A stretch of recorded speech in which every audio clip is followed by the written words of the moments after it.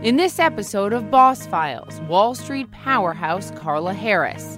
She's vice chairman of Morgan Stanley and a woman who has broken glass ceiling after glass ceiling. She was the first African American, man or woman, to join Morgan Stanley's management committee.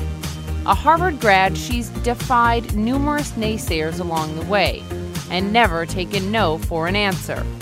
Not only has she reached the pinnacle of professional success, she's an acclaimed gospel singer and a new mother as well. Here's my in-depth conversation with Carla Harris.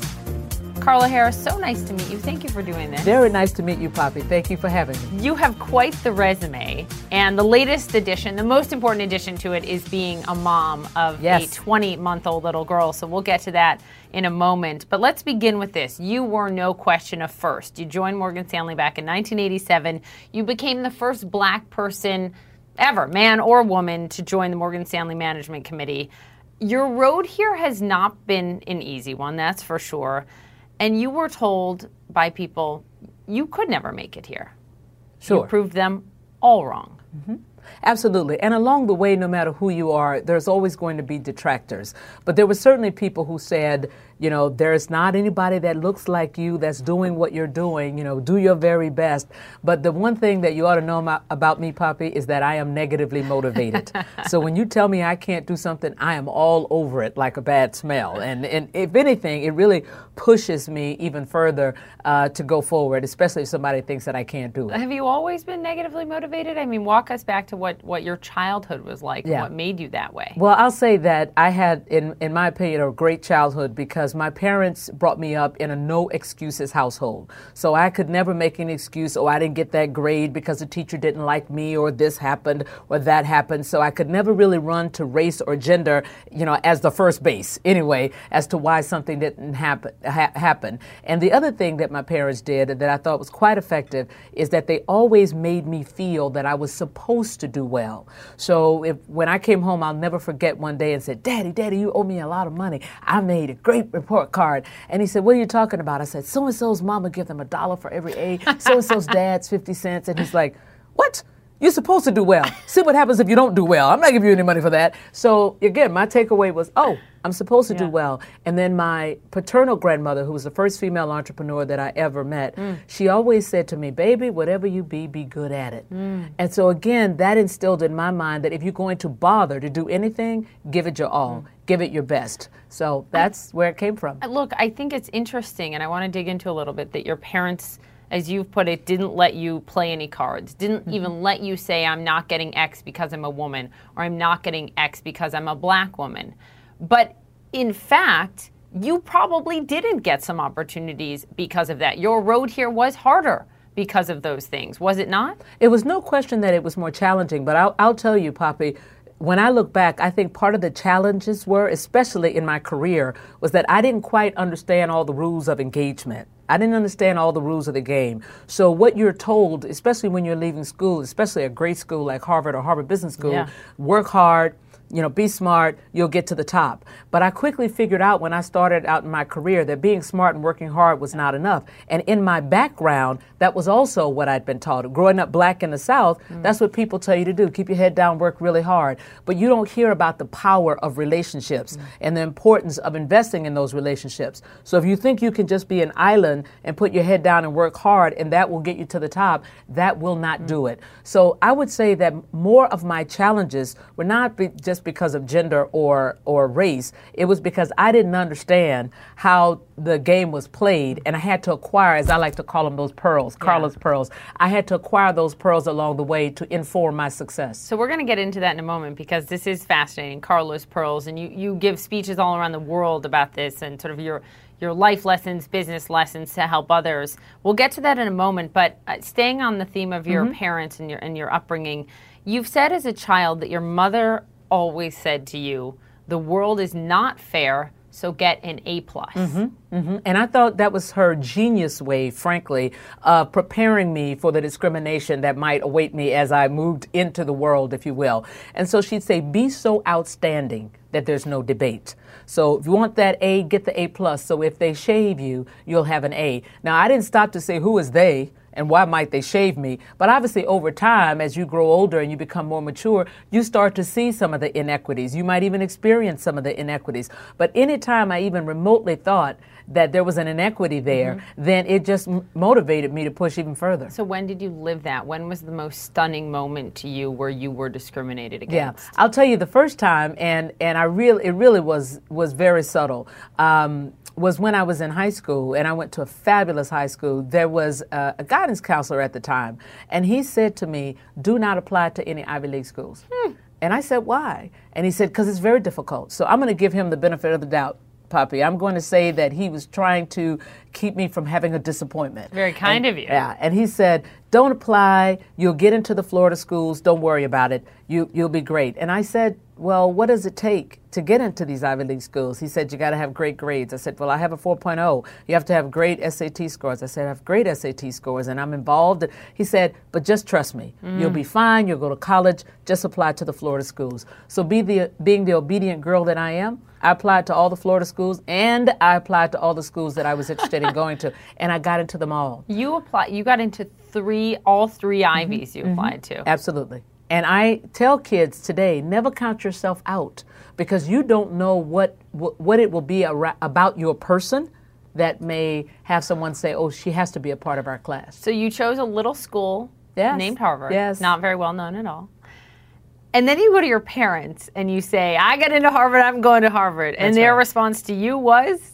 How are we going to pay for that?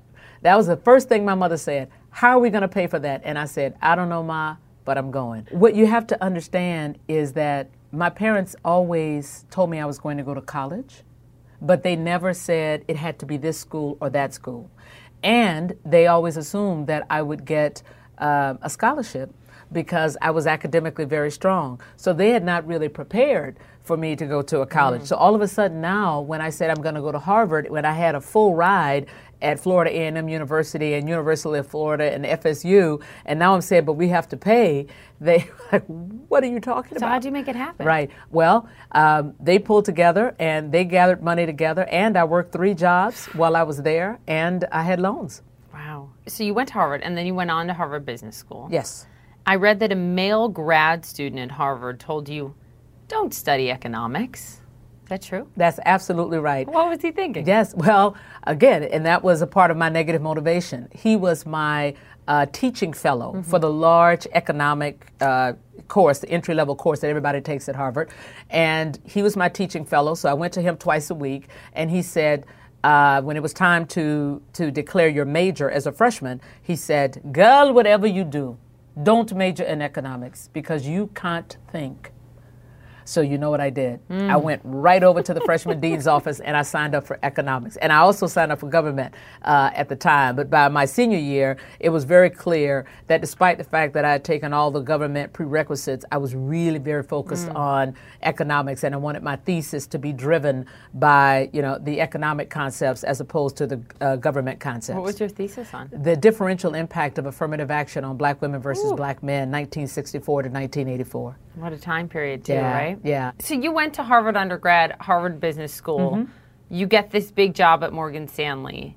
But I wonder, do you think it was those degrees, those grades, those, test scores that have made you a success? Or is it the pearls, the way you've acted, the way you've carried yourself, the relationships you've made? If you look back, what helped you more? Oh, sure. I can tell you there are 3 things. Number 1 was my spirituality, no question about it. Number 2, my academic background at Harvard undergrad and Harvard Business School absolutely did prepare me. And not just the content that I received from professors, but the interaction with my fellow students. I learned a lot from the people I sat next to, both in undergrad and also at grad school. And then the third, I would say, was the experiences that created the pearls. Is actually falling in a hole, realizing, oh, this is not going very well. What happened? How did I get here? Yeah. And then understanding what I should have done and then applying that the next time it came around. Because you know how life works. If you don't pass the test, you will repeat the class. That is true. So you get hired at Morgan Stanley, and you're working in mergers and acquisitions, M&A. This is despite the advice of a lot of people told you not to go into M&A. Right. Why? Right. I mean, especially at that time, what a booming time to be in it. That's exactly right. 2 reasons. The negative motivation. Everybody said don't do it. And second of all, I knew that if it was that hot, if it was that busy, if it required 100 hours a week, then I would learn a lot in a short period of time. And at that point, I couldn't have told you that I wanted to be a managing director and I would be there 20 plus years. So the game in my mind was to get as much experience, knowledge, and content as you could in as short a period of time. So then you could make whatever decisions you wanted to make 4 years out of school, 6 years out of school. And it was certainly great training. Why did people say don't do this? Well, because they said, oh, it's a lot of hours, you won't have a life, they all wear beepers, you get treated horribly. Those were all the horror stories that existed on the street, not just at the firm, but on the street about M&A in particular, because remember, it was the late 80s. Yeah, of this course. was the time of junk bonds and the first mega deals were happening, the first $1 billion plus deals were starting to happen, RJR and deals like that at that time. So this was really where it was intense. You oversaw some of the biggest IPOs out there. Martha Stewart Living, Omni Media, UPS, a big one. UPS, the biggest IPO in U.S. history. At that time. Huge. What were the highlights? I mean, there must have been exhilarating. Yes, it was. And I'll tell you the thing that is still most special to me about that transaction, not to mention the team of people that I worked with at Morgan Stanley, but at that time, UPS was a 92-year-old company. So think about all of those generations of families that had actually benefited economically because the dad worked on that truck for 30 or 40 years, or the mom worked, in that office or on the truck at UPS. And to now know that we were doing something so important where there would be liquidity and wealth creation for all of those families that had worked there for all of those years, that was pretty empowering to think that there was a multiplier effect around us getting that right for all of those families and all the descendants of those families. You have said that you feel a responsibility, a personal responsibility to positively impact those who have not had interactions with, in your words, quote, people like you. That's right. What does that mean? That means we are all a function of our experience, no matter who we are. So if someone has an encounter with me and they have never had an encounter with an African-American woman before, I want that to be a very positive experience so that the next time they see someone who looks like me, hopefully there's a halo effect. Hopefully they approach that person with expectations that that's going to be a good interaction because of the interaction that they had with me. So I don't take any of my interactions with anybody lightly. So when did you stumble the most along this path? I mean, you've had quite a path at Morgan Stanley now to one of the highest, if not the highest ranking woman there. Where were the moments it tripped you up the most? Yes, the moments that tripped me up the most were very early on when I really, as I said earlier, did not have the pearls. So, in the first few assignments, when I was working as hard as I could, delivering on what I thought I should deliver on, I certainly had some folks that I worked with that were making me feel less than or that I couldn't get it right. And at one point, I will tell you that my confidence was so busted that if you had said to me, your name is Carla Harris, I would have said, are you sure? Wow. Right? And at the end of the day, I treasure that experience because it was out of that experience that I started to realize, wait a minute, something's wrong here. Wait, let me look at the data. The data is I'm magna cum laude from Harvard, second year honors Harvard Business School. I've always been strong in things that are analytical or quantitative. How is it that this person is making me feel that I can't do numbers? Something's wrong in this equation. Now it's up to me if I'm going to be focused on the distraction of this experience right now or the truth, the reality of all the things that I've done. Now let me figure out how I can make some sense out of what's going on. And that was an epiphany moment because I thought to myself, wait a minute, this person's pretty insecure. And that's when I learned that an insecure boss is a really difficult person to work for because they can't teach you and they will not support you or promote you. Their job is to keep you from finding out that, oh, by the way, they're probably not that good. So which is why they have you running around and have you with all these distractions because they're deathly afraid that you will expose them.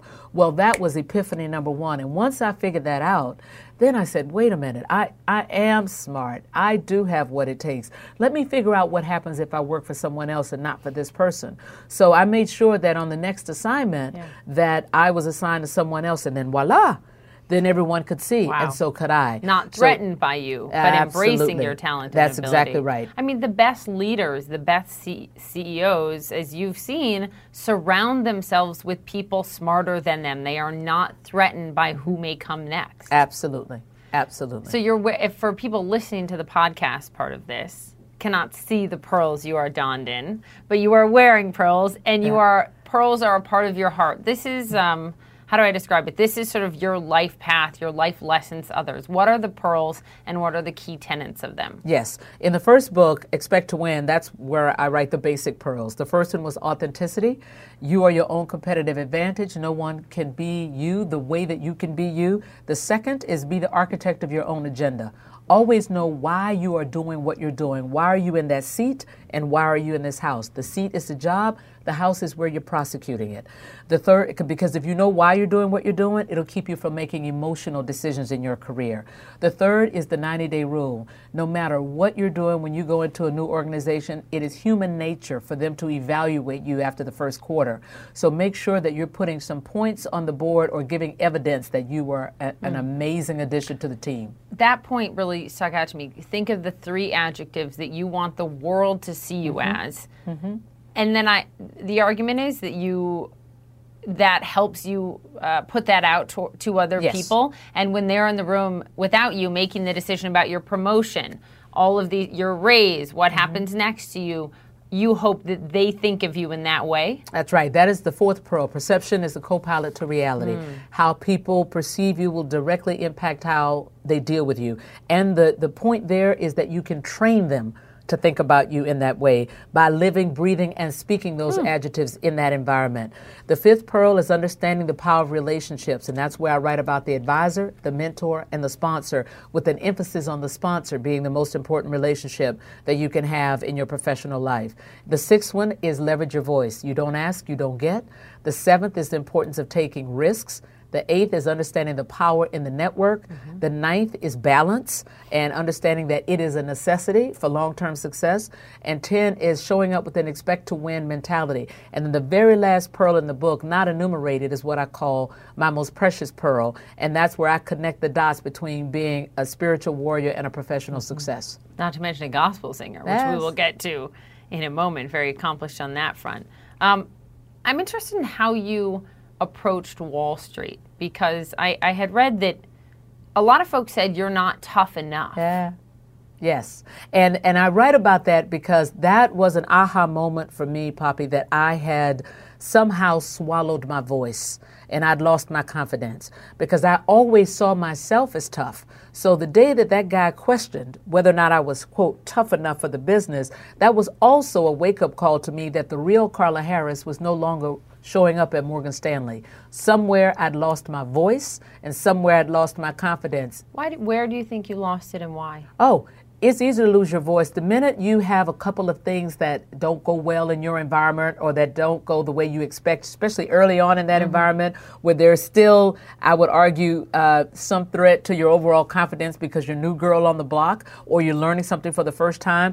If it doesn't go well or somebody criticizes you, and remember, this is the late 80s in Wall Street where it was rough and tough and it was no big deal to get dressed down, you're right in the middle of a trading floor or in the middle of your floor, then you start to say, well, what happened? Especially if up until that point, you've never really had any failures. You've never had any infractions to your confidence. Yeah. All of a sudden, 2 or 3 of those, then you start to question whether or not you were made for this business. So how'd you get your voice back? Yes. And when did you go in and ask for more? Because all the studies show that women still are less likely than men to ask for the raises that they deserve. And did you go in there and say, pay me more, I'm worth it? Absolutely.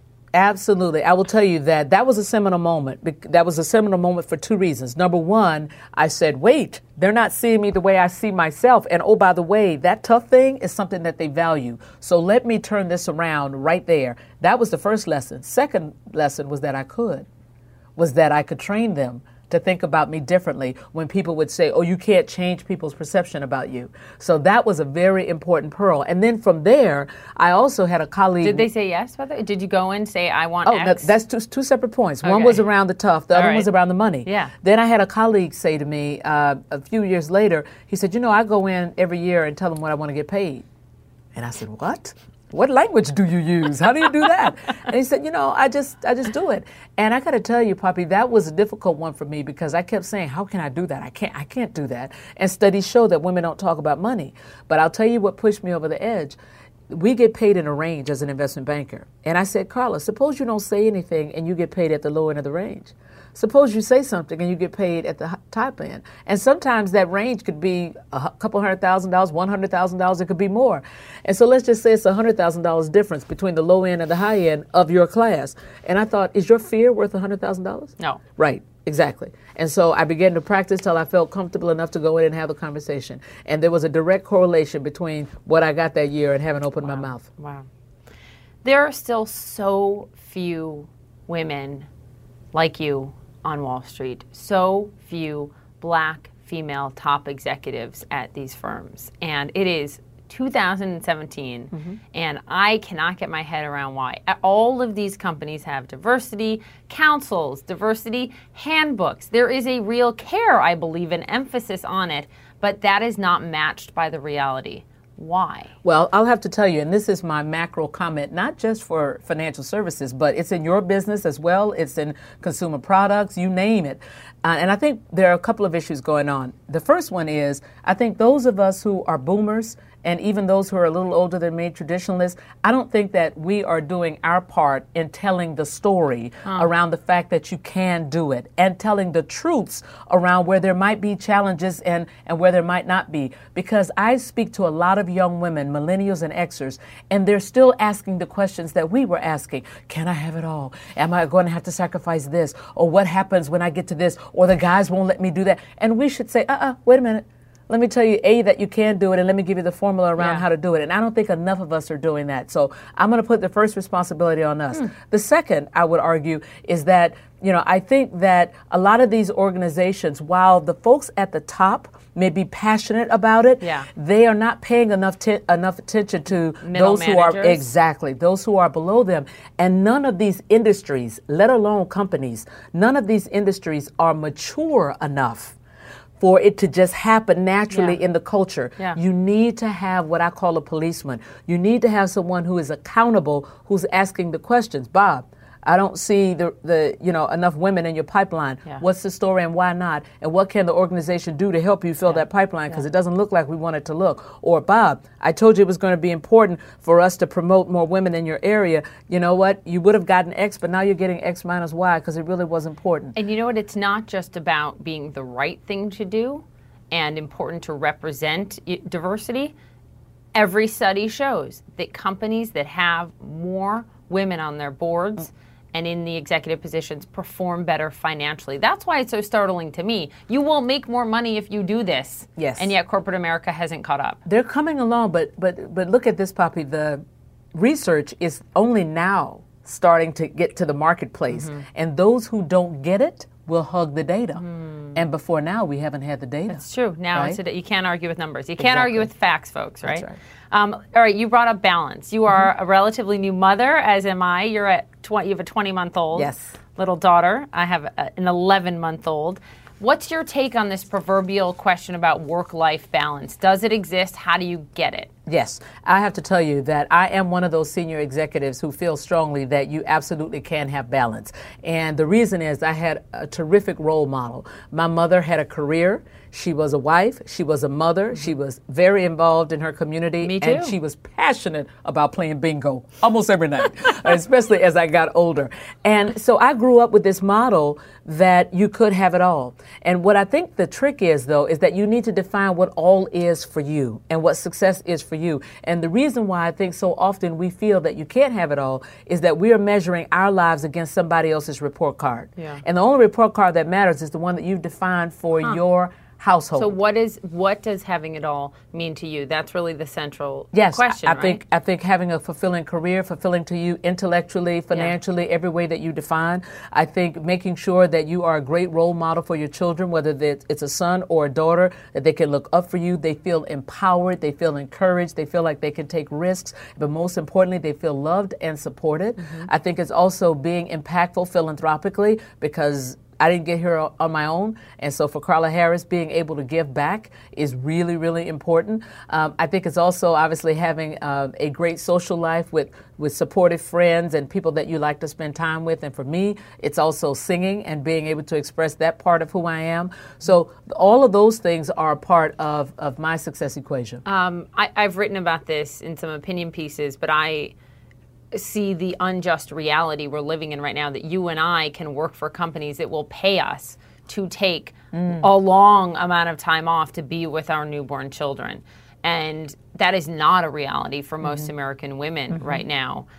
Whether it is the government's role to step in and do this, whether it is incumbent on private corporations to do this, I'm just wondering what your thoughts are on that, about how we help not just mothers, more parents. I think paternity leave is incredibly important. How do we get to a place as a country where your socioeconomic status does not define how much time you are allowed to spend at home with your newborn? Yes, well, obviously, I think the government can play a huge role in this because, the legislative branch can create laws that would make that the law of the land. Should they? Right? I absolutely would be supportive of that because I think it makes a big difference for the family. I think it makes a big difference for the individuals, the mother and the father, and certainly it makes a big difference for the kids. So I would be very supportive of that. But the other thing that I think, so away from government, I think private sector can do that as well. And the thing that I'm excited about, which is why I smiled when you asked the question, is I think that the millennials are going to turbo boost these kinds of policies because they will demand it. And you can already see some semblance of that when you think about some of the policies that have been implemented by some of the technology companies. And their workforce is largely millennials and Xers. So I think that is going to spread across industries, frankly. I mean, Facebook, 4 months paternity leave, but it's maternity and paternity, but it's trickling down. My husband took a month of paternity leave before his consulting firm had this policy. Now, of course, they give 4 months. Of course, we didn't fall in that bucket, but he took this month because it was important to him, and it made an incredible difference on our life that I didn't expect. So you think we're sitting here 5-10 years from now, it's going to be a totally different ballgame? Yes, I'll make that bet because I do think they're going to demand it. I'm not betting you. I'm not putting any money. I know you're going to be right on all this stuff. Should there be quotas? Germany has instituted quotas, for example, for women on corporate boards. I don't know. Is that the role of government? Does the United States need quotas to get enough women in these positions? You know what? I'd like to be a little bit more optimistic than that. I'd like to say that we're going to get there with respect to corporate America, that we'll get there without having to have that. Now, it may take that because sometimes in order to get, what could be deemed as revolutionary change, sometimes you might have to have the hammer approach. But I do think the data that we just talked about is going to be overwhelming more and more to corporations. And again, when you're talking about share price and you're talking about ROE and volatility, and my firm, I was so proud, put out a piece last year around the fact that having more gender equality on your board certainly is directly correlated with ROE and volatility, and that accrues to shareholder value, right? Yeah. So I think as more and more of that data gets out there, you'll start to see more changes. How has being a mom changed you? Yeah, I have to tell you, it has made me more patient, and it's made me more tolerant of things that I can't control. Because as you might imagine, being on Wall Street for almost 30 years, your type A personality, you're used to having a measure of control. But obviously every day with a baby is different. So you think you got the algorithm right on Tuesday, whatever you did on Tuesday, you try to do it on Wednesday, and it does not work. And you have to understand how to flow with that and be creative in the moment. I'm just laughing thinking about conference calls I've tried to have at home with my daughter, and she's pulling my headphones out, and it just, this is just life. This is just the unexpected. Yeah, but it's good. It's good. The best. Yes. It's the best. You have an interesting MO that I was reading about. Invite yourself so that you can guarantee you're included. Well, where did that come from? Yes. So often I would get questions from people saying, well, I don't get invited to drinks after work. Or, they don't ask me when they go down to the cafeteria for lunch. And I say, invite yourself. We're all working in what I call these non-confrontational environments. So when you just invite yourself, nobody's ever going to look at you and say, you can't come. Never going to happen. And if it's after work drinks, then you get there and you buy the first round and make sure that you integrate in the group of peers, because it's important also that people who are senior to you see you as part of the fabric. And when they see that you're integrated or interacting with your peers, that checks that box for them and helps them to believe that perhaps you could be a leader among those peers. You were picked to be to head President Obama's National Women's Business Council. This was back in 2013. What was that like for you? What did the president tell you he hoped that you could accomplish? Well, I'll tell you that it wasn't the president so much as it was the then head of the SBA, Karen Mills, because she worked so closely with the National Women's Business Council, and she was trying to do as much as she could to get the word out about the power of the SBA and what the SBA could do. And she was really looking at me to say, hey, I really want you to think about how you can raise a level of visibility among women entrepreneurs about the resources that are available to them. And obviously you saw the president's agenda, which we tried to integrate very closely with respect to empowering women and creating greater scale. So when I spoke to the White House, they were quite interested in the scale argument. It's one thing to have women start businesses, but what can you do around getting them to grow those businesses? Because that was the thing that would magnify jobs. And get the venture money. I mean, when you look at where VC money is going, it's paltry to women,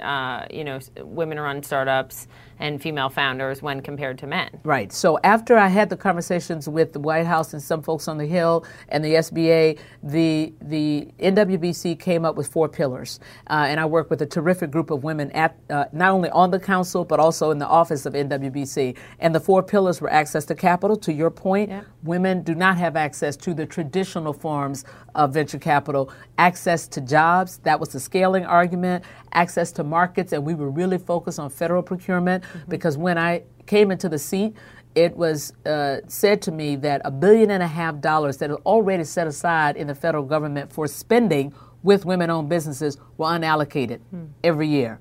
And that was just mind-boggling. And the last piece was data. To the point we talked about earlier, those who don't get it hug the data. So the main thing that NWBC does is to put out proprietary research around women entrepreneurs to drive policy change and hopefully private sector change. So what about under this administration, under the Trump administration? Do you foresee yourself having an advisory role? Would you like to work with the White House on advancing some of these things? Well, the council works with the White House. As I like to say, the council has 3 customers, the White House, the SBA, as well as Congress. So I'm still in the capacity as chair for now. And as I said, I work with a great group of women. So as long as we can make an impact, that's what I'll do. What's message number 1 from you to the Trump administration on these passion points for you? I mean, what would you like to see most after 4 years? And I there may be a few different things. One from with your business hat on, in terms of what's best for the business at Morgan Stanley, and one with your sort of passion hat on of advancing women. Well, I'll tell you, the main thing is I would say create greater access to capital for women entrepreneurs. And I'll tell you why. Especially during the financial services crisis, women, that was the vertical. Women entrepreneurs was the vertical that had the fastest growth with respect to businesses and jobs. So if they could do that in what was deemed to be a major crisis, think what would happen when we have better economic times. And it's continued to accelerate. And interestingly enough, especially with women of color, African-American women and Latina entrepreneurs. So if you open up the spigots, I think there will be massive job creation by women entrepreneurs. And I think the millennial women have an even greater appetite around entrepreneurship than even those of us who are boomers. And now those of us who are boomers have capital that we can also give to some of these emerging entrepreneurs. So that would be the number 1 thing that I would say, focus on creating greater access to capital for women. You were at Morgan Stanley through the financial crisis, through the depths of it.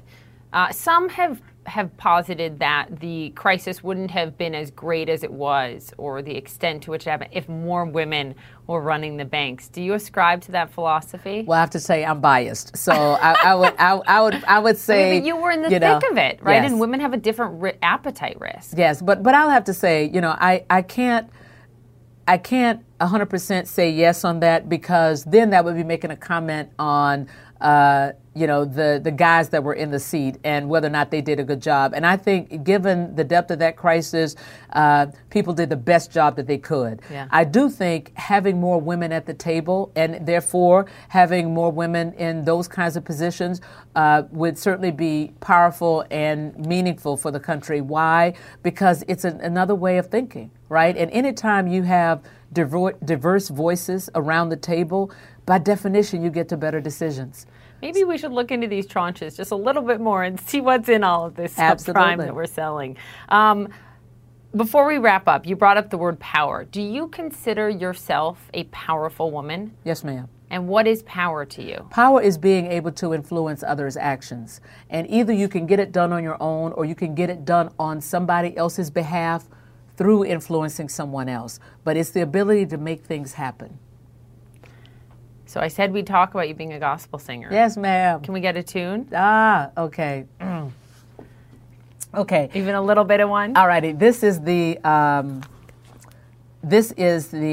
chorus on the 10th song on my last album. Right. The album is called Unceasing Praise. I had the privilege of singing the title song for the Pope when he came a couple of years ago. But this is called Expect to Win, written by SWAT, Singers with a Testimony from Brown Memorial Baptist Church. And the chorus goes like this. Expect to win, no matter what you're up against. Don't give up, don't give in. Oh, yes, you can. Not fear, but faith will win the race. Don't give up, don't give in. Expect to win.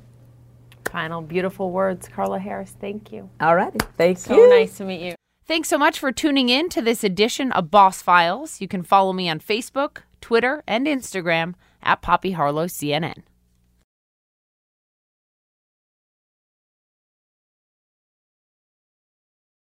Quality sleep is essential, and that's why the Sleep Number Smart Bed is designed for your ever-evolving sleep needs. So you can choose what's right for you whenever you like. Need a bed that's firmer or softer on either side? Helps you sleep at a comfortable temperature. Quiets their snores. Sleep Number does that. Sleep better together. J.D. Power ranks Sleep Number #1 in customer satisfaction with mattresses purchased in-store. And now, save 50% on Sleep Number limited edition smart beds for a limited time. For J.D. Power 2023 award information, visit jdpower.com/awards. Only at Sleep Number stores or sleepnumber.com. Now streaming exclusively on Max, a new CNN flash doc about the album that has Nashville talking, Call Me Country. Beyoncé and Nashville's Renaissance. Watch it at max.com/callmecountry. Max subscription required.